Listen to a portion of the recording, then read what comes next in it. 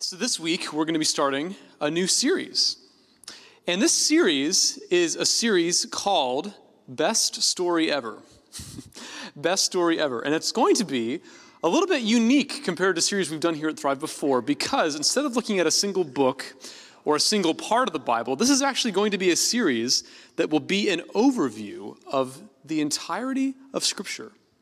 We're going to look at a number of different stories in order to see the Bible from 30,000 feet. Now, why are we doing this? Why the focus on kind of the big story that runs through Scripture? Well, a number of different reasons, but one is, when God chose to make himself known to humanity, just kind of step back and think about how he did that.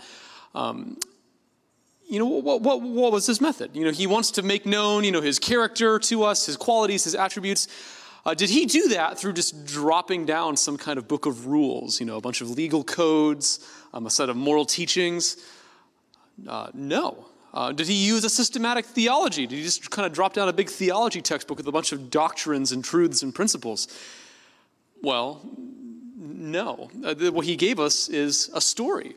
He gave us a story. The Bible is a story. The Bible has rules. The Bible has theology. But ultimately, the Bible is a story. And just for a minute, actually, just take 30 seconds. And I want you to turn to someone who's sitting near you. And I want you just to share, what is one favorite story that you have? So this could be like a favorite book, could be a favorite movie.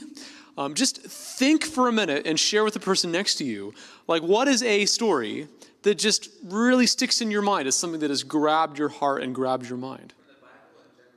For the sake of this, for just right now, let's say something that's outside of the Bible. So it could be Harry Potter, Lord of the Rings, whatever. So yeah, just take 30 seconds. Answer that question.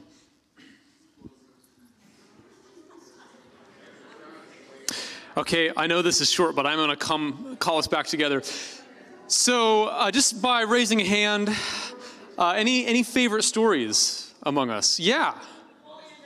Napoleon Dynamite. Okay, I was in 7th grade when that movie came out, I believe. Yeah, Stephen. The Giver. Okay, yeah, good book. Josh. Who did frame Roger Rabbit? Judge Doom. Oh, okay, spoiler. Okay. Anyone else? Watership Down. Yeah, okay, it's a good book. Another one. High School Musical. Okay. Okay, now. I won't take answers this time, but I just want you to think to yourself, what is it about those stories that you really, really love? Why do they grab your mind and heart? It could be just because of maybe the characters. It could be because of the plot. One of the things that you discover when you think about stories that really move you is that stories have power. Stories have power. So, for example, fun fact.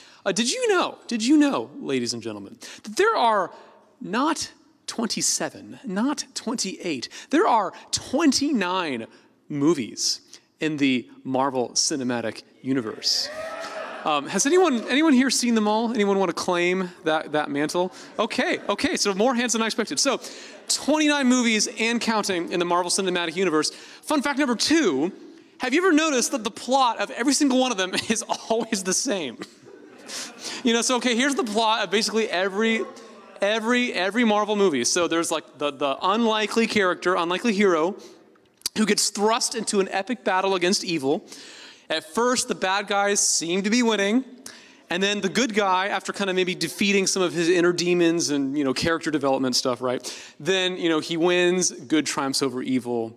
And, they just do that 29 times. So they've made $26.6 billion, So, okay, why is it that we're willing to pay $26.6 billion to see 29 movies that all have the same plot over and over and over and over and over again? Okay. So many people are saying things. I don't even know what, I can barely understand what you guys are saying. One of the reasons I would suggest to you that we love stories like that is because there's something about a story of good against evil, love and war, light over darkness, that just, our hearts are wired for. Stories are powerful. because of that reason. And what we're going to discover looking at this series is that the Bible is actually the story of all stories. In fact, the reason why we can't get enough of all the other stories is because God's story is the story that all the other stories point to. I don't know if you've ever thought about that. The number of movies and books that you actually can see kind of resemble the story of Jesus in the Bible. But the problem is we don't always think about the Bible as a story. We're too distracted with the little details and maybe like digging into like particular parts of the Bible that we actually miss the big picture.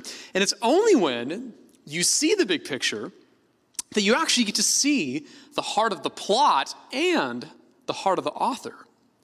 The heart of God becomes so much more vivid and powerful when you see the big story. And so what we're going to do is over the next several weeks, we're going to take 15 passages from the Old Testament, and we're going to take 15 passages from the New Testament, and we're going to get the Bible at 30,000 feet. And tonight, we're going to start with the very first story in this series, which is the story of creation. The story of creation. So at this point, actually, I'm going to pass out our text for tonight. Would anyone want to be a volunteer to help distribute these here? Could I grab someone to... Travis, could you throw up the next slide there? Thanks. So the first story we're looking at tonight is the story of creation, how the story begins. And for that, we're going to look at the second chapter of the book of Genesis, the very first book in the Bible. And if you're just joining us from the last couple of weeks, instead of actually preaching a full message here, what I'm going to do is just flag up a couple of things for you all to notice. And then when you go into small groups, you can dig into the text a little bit more and ask some questions of it in groups. So while that's going around, let me just point out 3 things to notice tonight in Genesis chapter 2. There's something to notice about God, number 1. Something we want to notice about the world, number 2. And then finally, something to notice about human beings. So let's just look at those 3 things. And to start, I'm actually going to read just the first couple of verses. So starting in the top there, verse 4. Here's how the Bible says the world came to be. These are the generations of the heavens and the earth when they were created, in the day that the Lord God made the earth and the heavens. When no bush of the field was yet in the land, and no small plant of the field had yet sprung up, for the Lord God had not caused it to rain on the land, and there was no man to work the ground, and a mist was going up from the land and was watering the whole face of the ground.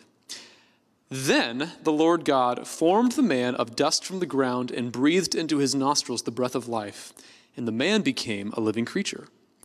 And the Lord God planted a garden in Eden in the east, and there he put the man whom he had formed. And out of the ground the Lord God made to spring up every tree that is pleasant to the sight and good for food. The tree of life was in the midst of the garden, and the tree of the knowledge of good and evil. So, in basically every story, what happens at the beginning? At the beginning of the story, you typically get introduced to your main cast of characters. So, for example, Exhibit A, Harry Potter and the Sorcerer's Stone. What's the very first scene? It's like Dumbledore, Professor McGonagall, and Harry is there too. So you get introduced to the main character. Exhibit B, The Hobbit. Anyone ever read the book The Hobbit? Great book. Who do you meet first? You meet Bilbo and Gandalf. Or, going back to the Marvel Cinematic Universe, Iron Man. Who do you meet? You meet Tony Stark. So, same thing here. At the beginning of the Bible, you get the main characters. Now, you can read the Bible in one of 2 ways. You can read the Bible as though the main character is you, is us as human beings. Or you can read the Bible as the main character being God. And Genesis leaves no doubt that God is the main character of the Bible. And actually, praise God that he's the main character of the Bible. If you read the Bible as though it's a book about you, and it's just a book for you to read in order to kind of figure out, okay, here's the precepts and the rules and the moral principles that God really wants me to do so that I can be, so that I can impress him.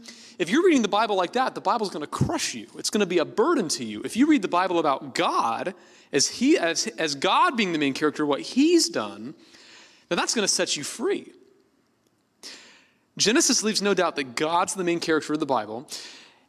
And what it does is it kind of helps us understand, what is the main character really like? So let's just notice a couple of things. Well, first of all, it's pretty obvious. God's the creator. So look at verse 4. It says, these are the generations of the heavens and the earth when they were created, and the day that the Lord God made the earth and the heavens. So God's the creator. Well, let's get some scope of this. So when it says that God makes the earth, we can kind of understand that. In fact, I've got a picture here of the earth. Travis, do you want to throw up the earth there? Okay, so there's the earth. So, the Bible's saying God made that. But then it also says God made the heavens. And in the Bible, heavens isn't just, the sky. It's the entire universe. So just to give you some scope of this, I want to show you where the earth fits into the heavens. So Travis, go to the next slide. So see the little red letters there? That's where the earth is in relationship to our solar system. The next one. And then see the red letters there? You can't quite see, but it's in the middle. That's our solar system in relationship to all the solar systems, kind of near the other things nearby. And then next. Okay, so that is that little neighborhood in our galaxy. And then next one. There's our galaxy in red compared to some of the nearby galaxies.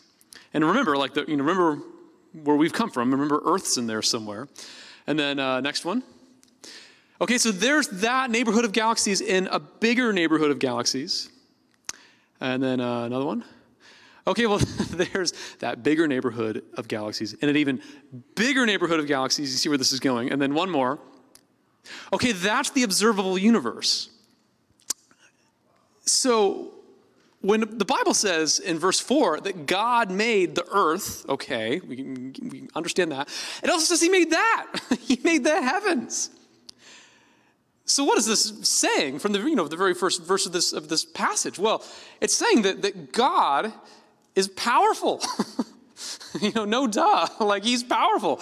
And then on top of that, in Genesis chapter 1, it says that he makes all of this just by speaking. We now that we have Siri, you kind of think that you can just speak, and it'll come to be, hey Siri, blah, blah, blah, blah, blah. God speaks, and the whole universe comes to be. And yet, what's so remarkable about this is that God is powerful, and yet if you look at the text closely, he's also gentle.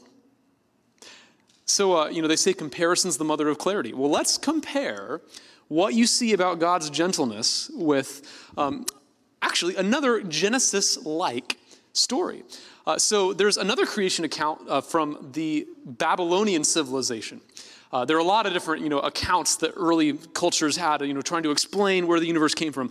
The Babylonians are one of those cultures that had a creation story like that, and their creation story is called the Enuma Elish. I don't even know what that means, but that's the name, Enuma Elish. Well, in the Enuma Elish, the Babylonians believed that there were all these gods, and they were kind of having they were doing what gods do. They were fighting and partying and all kinds of things.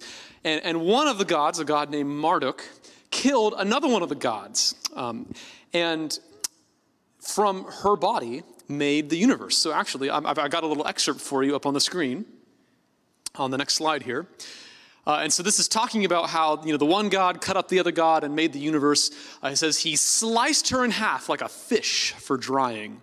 Half of her he put up to roof the sky, drew a bolt across and made a guard to hold it.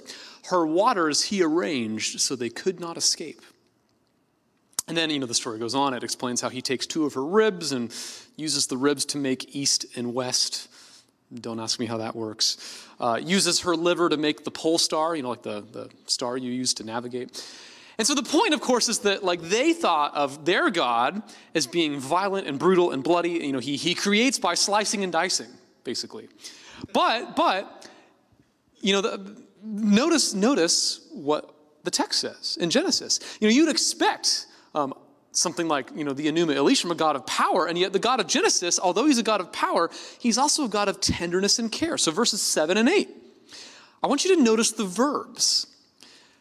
Then the Lord God formed the man of dust from the ground and breathed into his nostrils the breath of life. And the man became a living creature. And the Lord God planted a garden in Eden in the east, and there he put the man whom he had formed. So let's act these out here, actually. So when it says that God formed the man, how do you form something? Like if you've ever been if you're ever seen a kid making mud patties, you actually have to kind of get down on your hands and knees and get dirty and filthy and kind of, work the mud with your hands. It's saying that, that's how God formed the first human beings. And then it says he breathed into the man's nostrils the breath of life, kind of like CPR. How can you breathe into someone's nostrils unless you're actually really closely, intimately near them? And then it says God planted a garden. God is a gardener. If any of you have ever gardened before, you know how much time and attention and just gentle, tender sowing and cultivating goes into gardening. The best word that I can think of for all of the things that you see God doing here is the word gentle.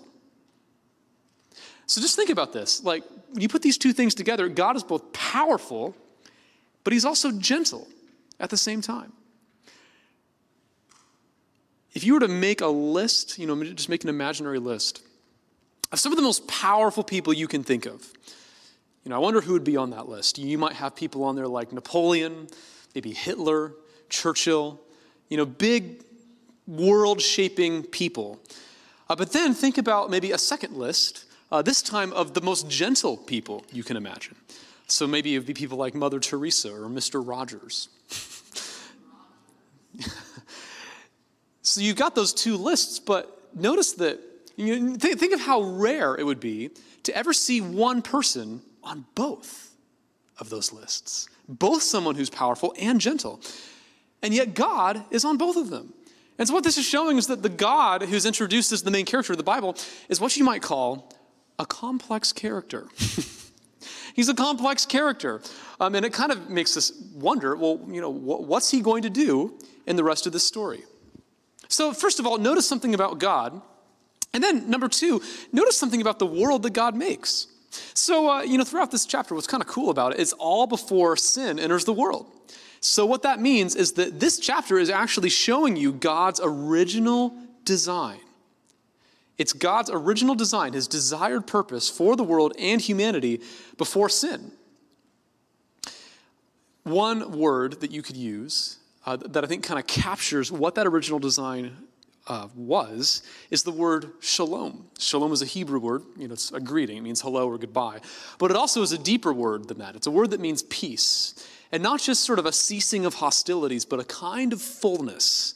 One of my favorite definitions of shalom is that it's a world where there's nothing broken and there's nothing missing. A world where nothing is broken and nothing is missing. And that's the original design that you see God intended for the world. It's a good world. In the Enuma Elish, the Babylonian story, it's a world of chaos. It's filled with storms and blood and guts and gore. But in the Bible, the world God makes is a good world.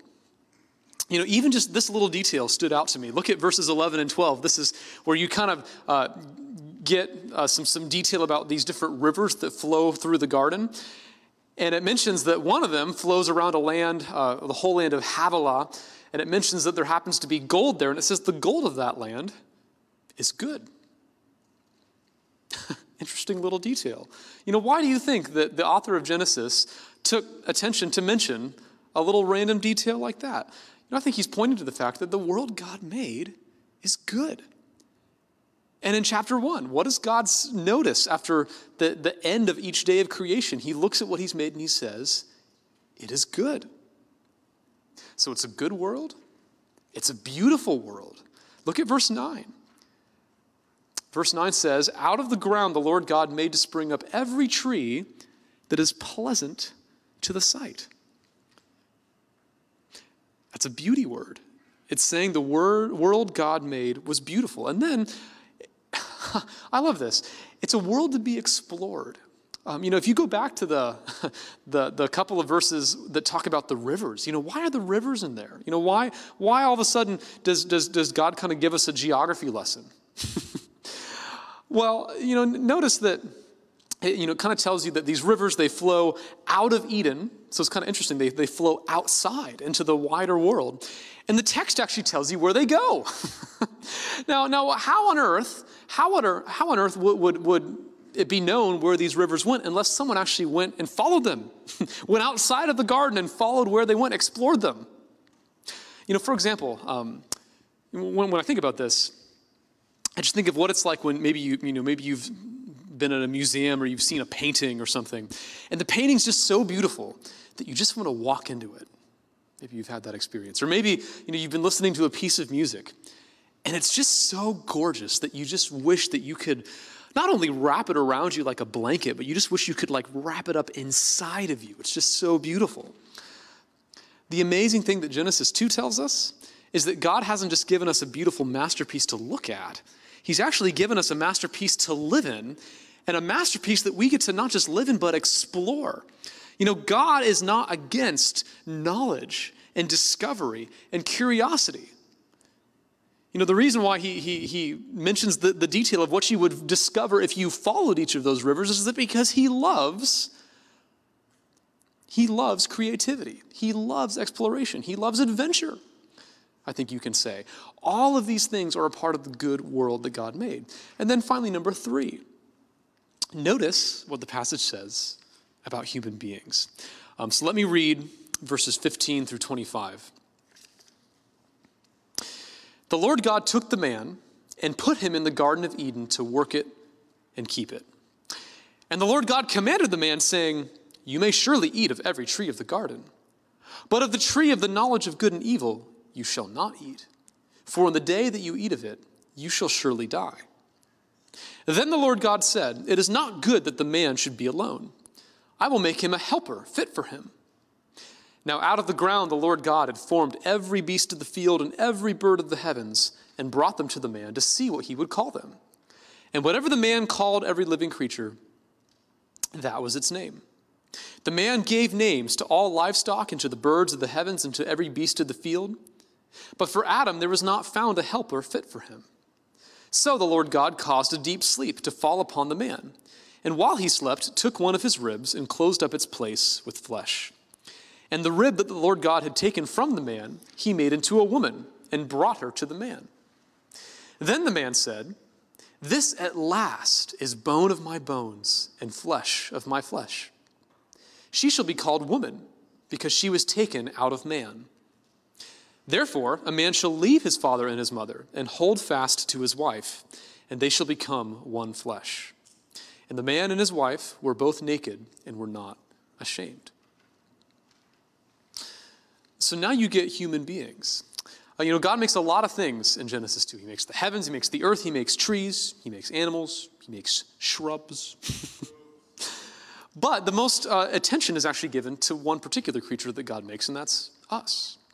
And it raises the question, we've seen a little bit of God's original design for the world, but what's God's original design for human beings?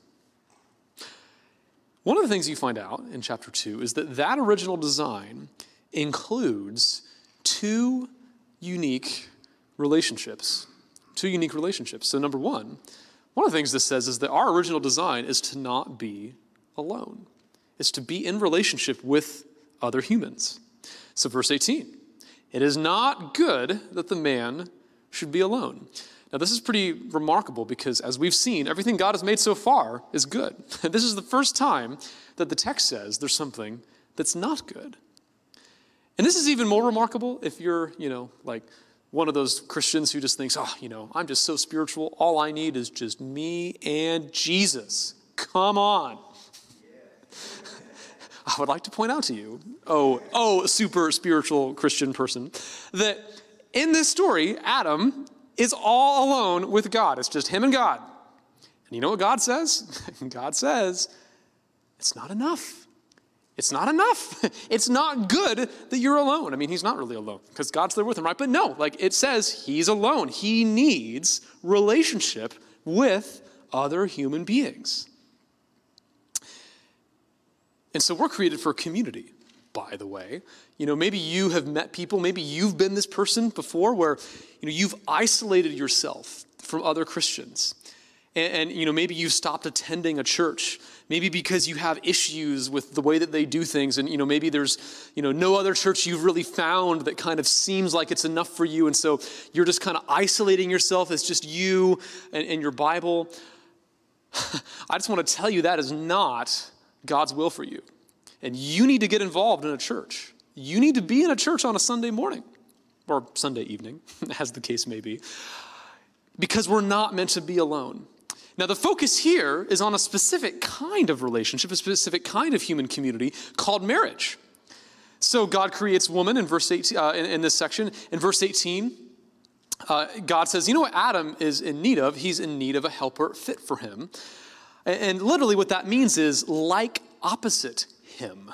So they are men and women like each other. They are also opposite each other. Maybe some of you have figured this out in your years of living on this earth, that men and women are similar and equal, but there are also some very significant differences.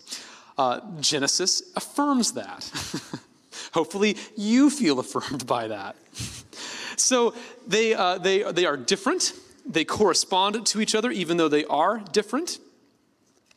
And what this also tells us is that this particular kind of human community called marriage is not a human idea. It actually is God's idea. It's there from the very dawn of creation. Marriage, therefore, is a good and beautiful thing.